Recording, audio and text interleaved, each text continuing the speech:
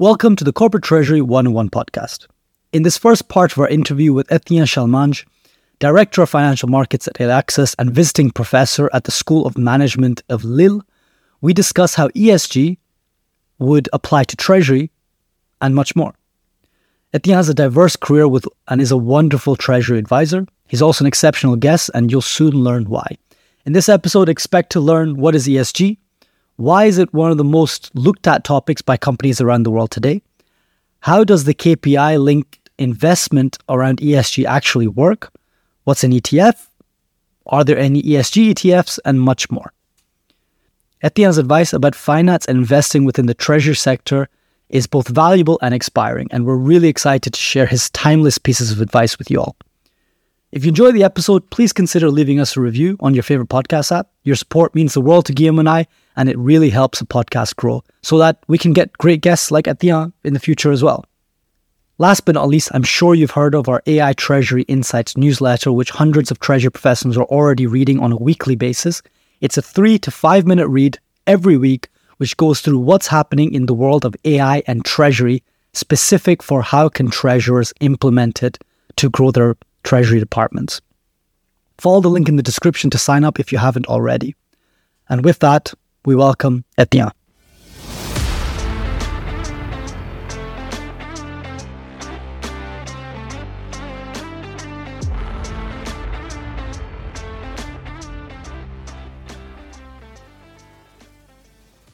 Etienne, thank you so much for joining us on the show. We are here today to talk about ESG in Treasury. And maybe, as this is Corporate Treasury 101, and even if that might be a given, can you walk us through quickly what ESG is?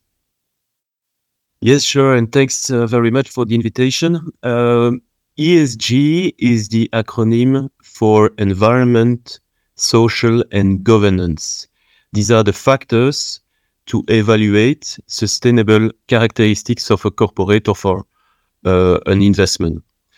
So it's a way to judge a corporate by elements other than financial performance. We call this extra financial performance.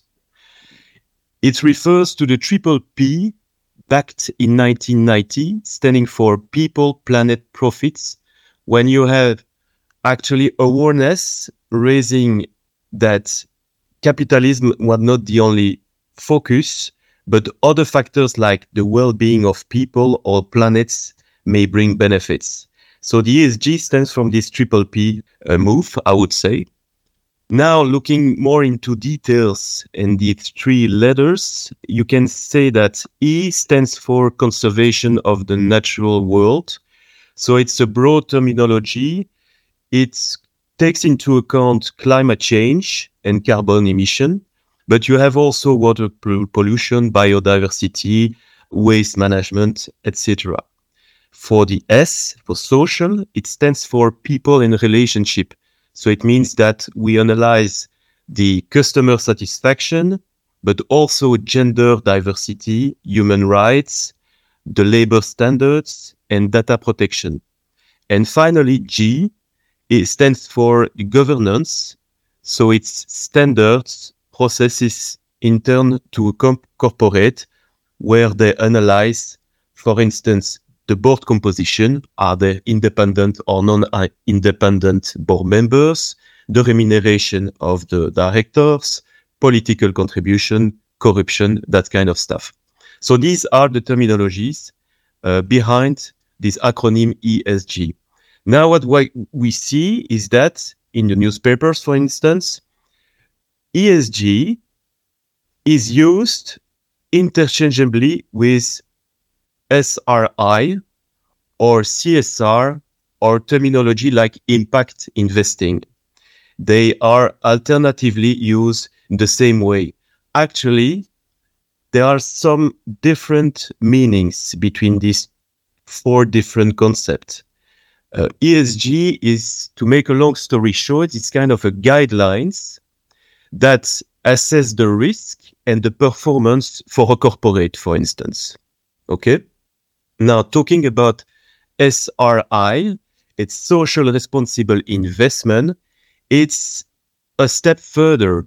So when you are, for instance, a fund manager, you can use these ESG guidelines, but then take a decision, select or not a company, a credit or an equity based on ethical factor. Okay, so it's a step further because they decide to push aside or not some ethical, I would say, framework. So concrete example, you may see a fund manager pushing aside some companies that are considered as polluting, or pushing aside tobacco or weapon the company with that kind of businesses. So it's a step further. Now, what we see also is we talk about impact investing. Impact is really what can contribute to a social, to an economical and environmental benefits. So it's really one step also further. It's really something that can change or a bit shake the lines, I would say. So it's a bit different also. And finally, I was talking about CSR. It stands for Corporate Social and Responsibilities.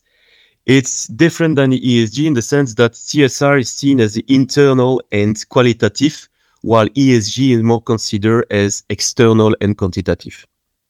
Super clear, and quite some beautiful terms that we want to dig into and break down. Maybe before this, to give people and also Hussam and I an understanding of the big picture. Why is it, I think we can say, one of the most looked at topics by companies around the world, and not only companies, right? Governments, institutions, everybody is talking about the ESG in all its forms. Why is it particularly relevant now? Well, it's a good question, but if you look at what happened since the beginning of 2000, we've seen that the world has changed. We moved from a world when we had initiatives, kind of consciousness of something what went pretty much wrong. But since the beginning of 2000 now, we have evidence, we have proof that there is something bad coming into the climate. We called it climate change.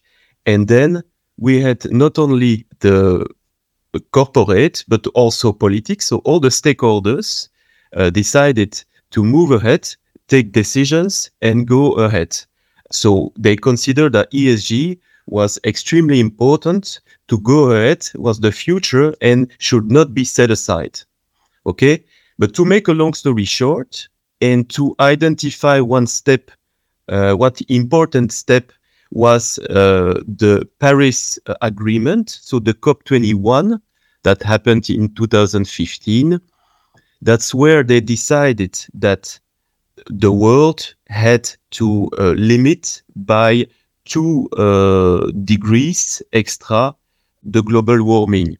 Okay, so it was a key element. Behind this decision, concrete measures was to put some money at work in order to tackle the objective in 2050. And this is concretely to put $3 trillion a year in order to be able to reach this target in 2050. So, of course, it will imply a lot of changes, but new financing and new investment in ESG to come. Awesome. And that is the perfect transition. Thank you a lot, Etienne, for this overview of what ESG is and how it impacts company and why it is a trend right now. Now, if we look a little bit closer to finance in particular, how would ESG apply to finance? I think you mentioned already some greener investments, investors that tend to disregard certain companies, tobacco, oil and gas, and so on. But how do we concretely apply this in all its form to finance? But at the moment that businesses need to change, then of course finance will come along with businesses. They're acting hands in hand. So as long as the business change, you will have impact in the P&L, in the balance sheet. Therefore, financial control will focus more and more on ESG. You will have also other departments impacted by this ESG component, like tax, like Treasury. We will talk about Treasury right after, but also department like M&A. So definitely, as long as corporate and businesses changing towards ESG, finance will adapt and come along with that. Thanks a lot, Etienne. Like, can you explain a bit more about the treasury side of it then? So finance, I understand from a investment point of view, from an allocation of funds point of view, but what does the treasury department specifically have to do with ESG? Yeah, sure.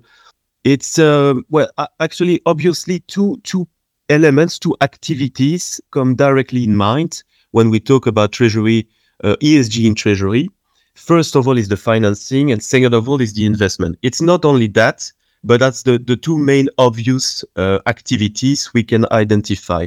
Financing, and I had the opportunity to be at the early stages involved in financing with ESG component, is the fact that Treasury can contribute also to ESG, to this ESG tendency or to this ESG framework by raising ESG linked or ESG pure financing. You have different type of products, and from time to time we may found a bit lost. What I can say to simplify is that in financing product, when a company has to raise money, there are two main different types of financing. You have the use of proceeds. Okay, it means that when you raise the money, the proceeds will be dedicated to ESG products. Okay, to ESG purposes, to ESG objectives. So we take most of the time it's green, but we see more and more social also, or even what we called transition. I will explain a bit more about that. And next to that, you have the general corporate purposes, meaning that you can raise funds. Okay, that's for the usual proceeds. So it's refinancing existing debt. It's for working capital, for instance. But you can identify KPIs that, depending on the performance analyzed at a certain moment of this KPI, decided to give a penalty or not. But these are ESG linked criteria.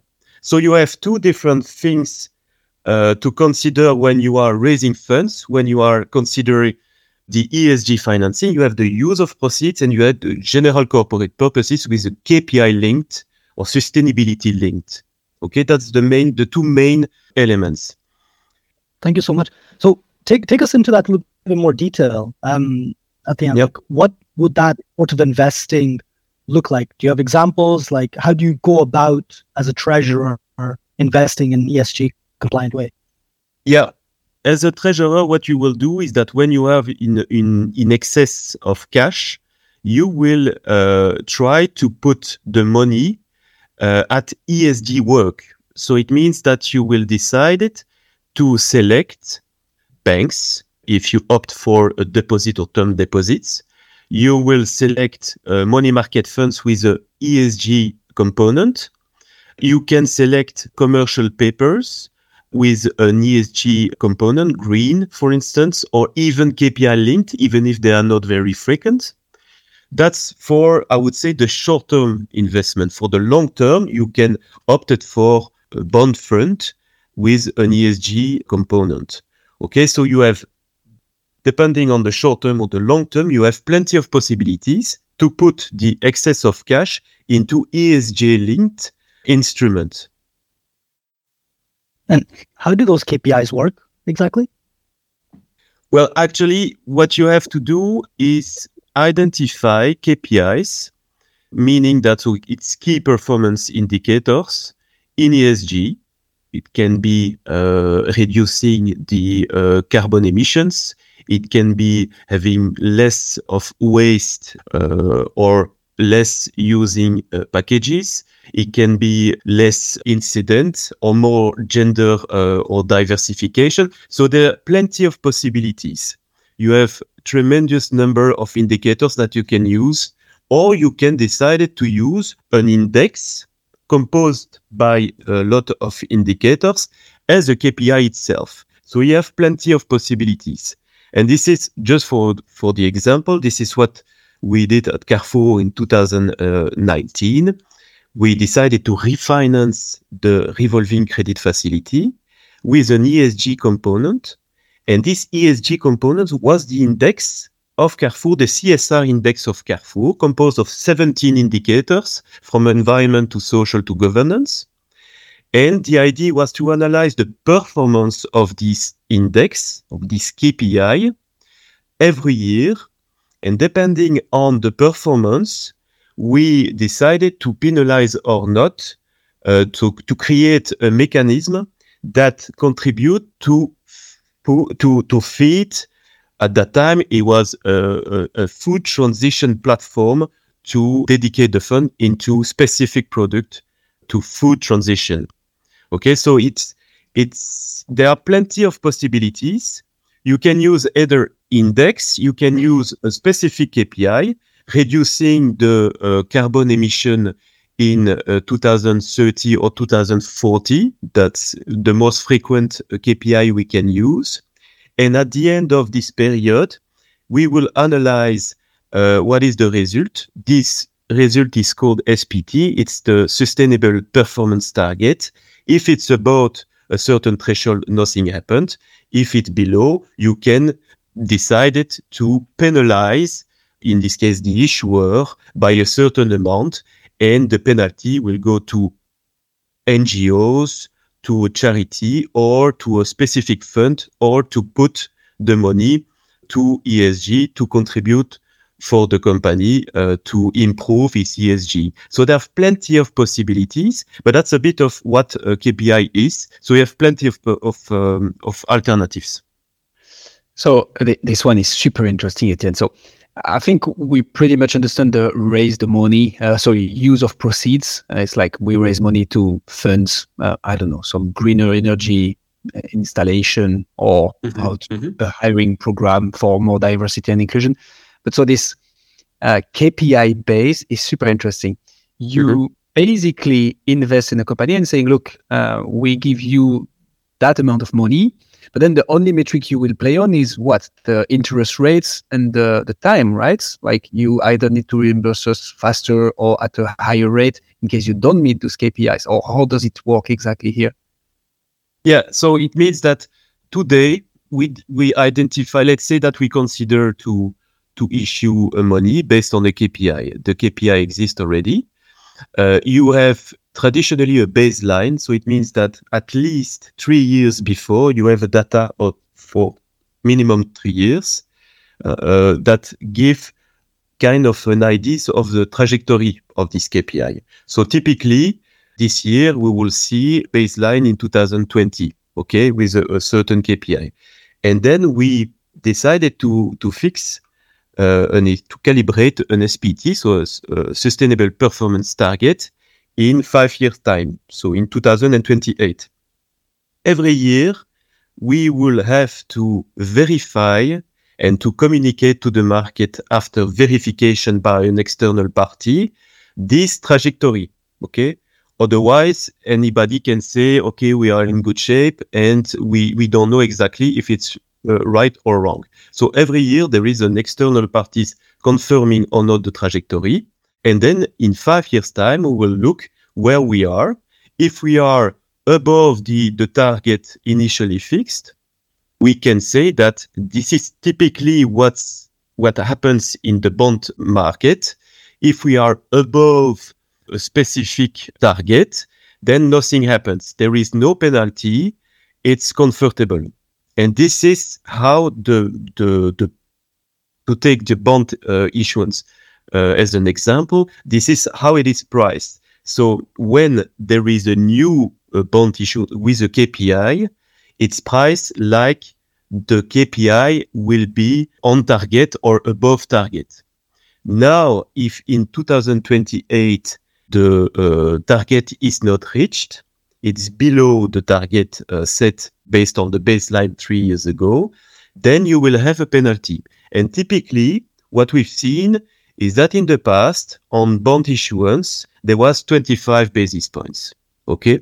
But what we've seen over the last few months and years is that in the beginning of this sustainability linked or KPI linked, it was the beginning of a new segment. It was the beginning of a new product. So you don't know exactly how it goes, but you try to fix some standards, and this standard evolve. And then 25 basis points happen to be not sufficient enough. Then the penalty start to increase, okay, from 25 to 50, or even per year it can increase from 25 to 50, for instance. We've seen that evolution. It's part of what we call the greenwashing. We see that in the beginning there are plenty of companies that come into the breach when it's open, start announcing that there is a KPI linked product, but in the end, the KPI identified was not really ambitious. And then you see that it can impact, I would say, not really the performance, but because the parts of ESG in this product is relatively limited compared to the structure of the financial elements. But the reputation and the investors can turn to alternatives. So when you will come with a new product, then it can impact the success of the issuance, I would say. So there is plenty of things moving on where we try to evolve. It's also the fact that when you have a new segment, a new market, in the beginning, you don't know exactly how it goes. And then you have more and more regulation, more transparency, more standardization. And then you have also failures. I remember, but it's a brief brackets. But when I was in the financial markets, in the banking industry, I was in charge of a credit trading book. I was in charge of the lower tier 2 and upper tier 2, which are typically the solvency product. We launch a lot of lower tier 2 from the banks. And when the moment that one bank, Deutsche Bank, announced that the lower tier 2 will not be called, it completely changed the picture and the attractiveness for this kind of product. Then it moved, it evolved, the mechanism evolved. And this is a bit what will happen into this SLB market. We will see, starting from next year, the first SLB coming into SPT, and we see if they reach easily or not at all the SPT. If it's not reached, then we can make, or if it's completely above the initial target, we may consider that these products were not sufficiently ambitious, and then the attractiveness for the SLB can decrease. So we will see. It's a work in progress. Like for every sub-segment, the ESG and more specifically the SLB, the sustainability linked bond, to take this example, they can also move in the coming weeks and months, depending on also regulations, the way investors will react, these kind of things. Makes a lot of sense. Just for the sake of clarity and my understanding, I just quickly Googled what SPT is. But so can you confirm it's sustainability performance targets? And that's what you meant, Yep. if it's reached, whether it's reached or not. Okay, makes a lot of sense. So you have a KPI, let's say carbon emission to be reduced by 50% in 2030. The KPI is the carbon emission, and the SPT will be to reduce by 50% based on the baseline in 2020. So you will see that in the future, in 2030, what will be the evolution of this reduction of carbon. The SPT measure the performance of the KPI, to make a long story short. We have a saying in engineering, which is more my background, which is if it can be measured, it can be managed. So indeed, KPIs are super important because you need to be able to measure, I guess, which direction things are going to be able to actually say if it's applicable or not, right? If you're moving in the right direction. Yeah.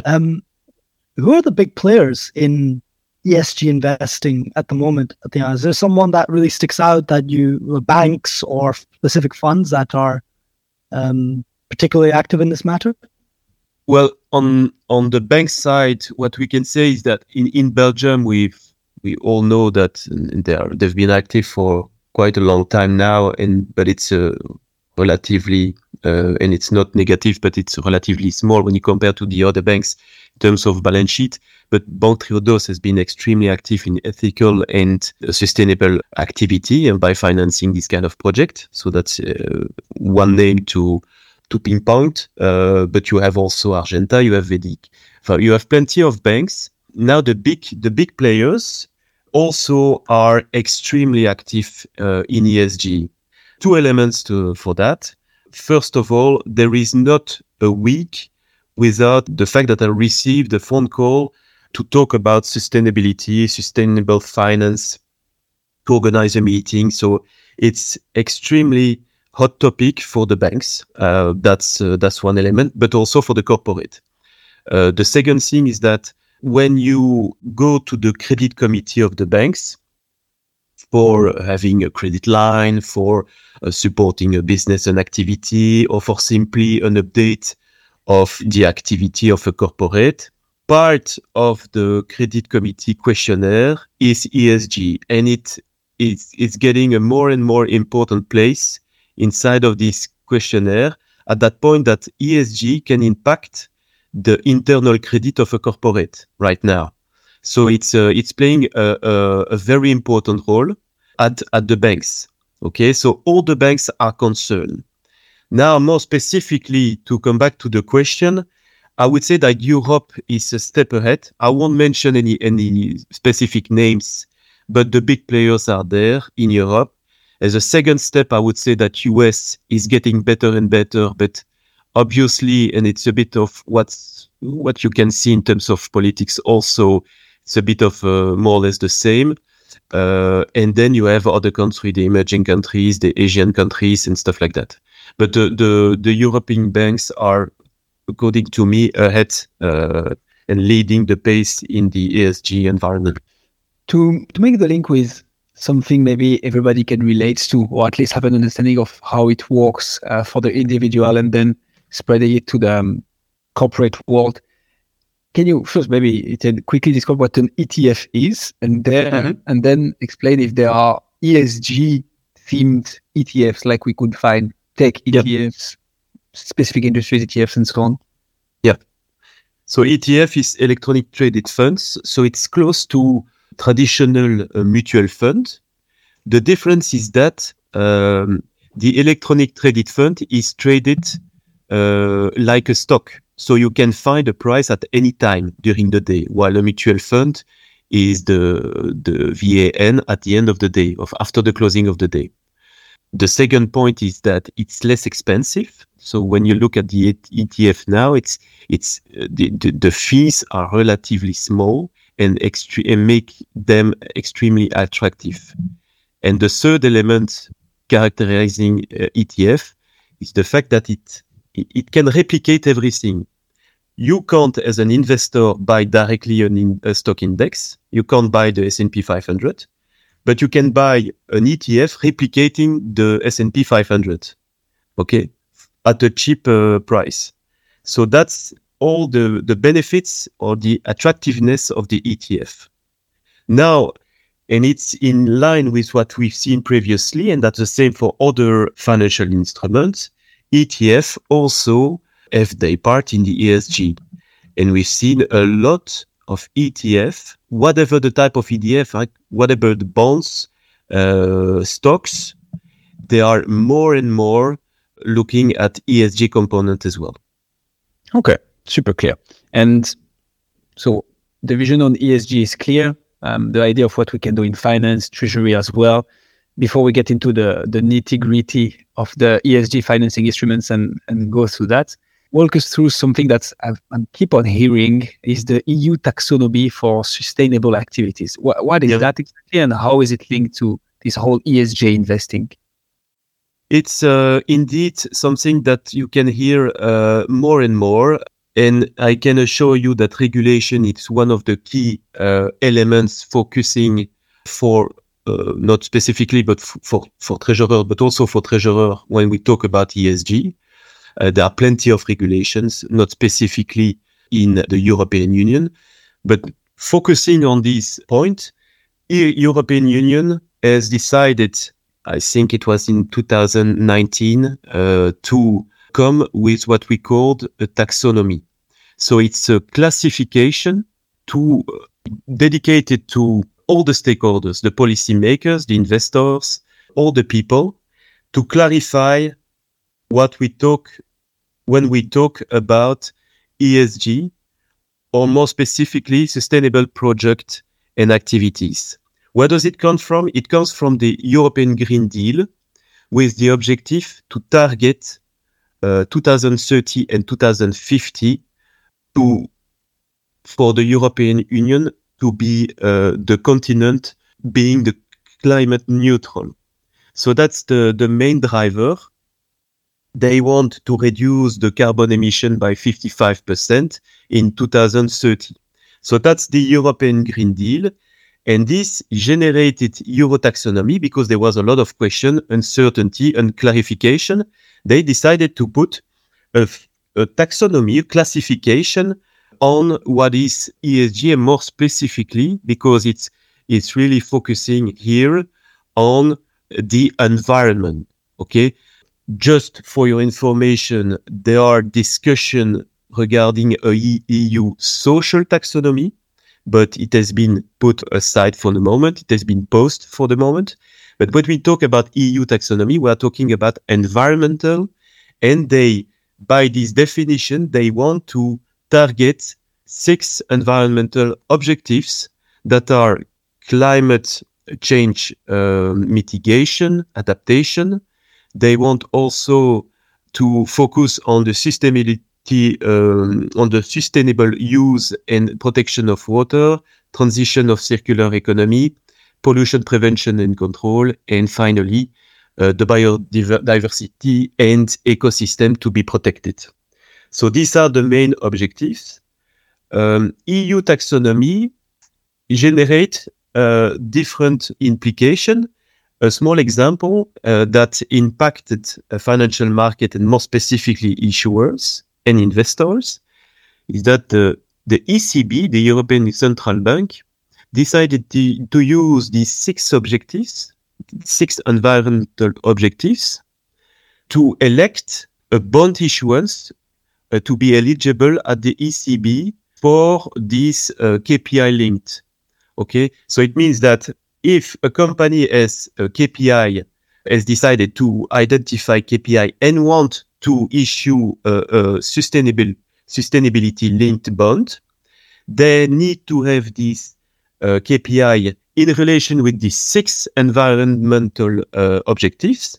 So the climate, water protection, circular economy, pollution prevention, and biodiversity. If it's one of these themes, then ECB will consider it's ineligible, so they can either use it as a collateral for repos, okay, or they can directly, via the asset purchase program, more specifically the CSPP, the corporate sector purchase program, in which they buy to support, to ease, we call this quantitative easing, but to ease or to support the issuers towards the ESG.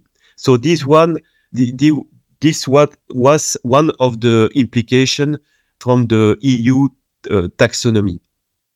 And having ECB part of a book when you launch a bond issuance, it's really important to be supported. Now, it was in the past because it has been announced that since 2022, it won't only reinvest the investment they did in the past coming into maturity. So they won't do net investment to support the SLB segment.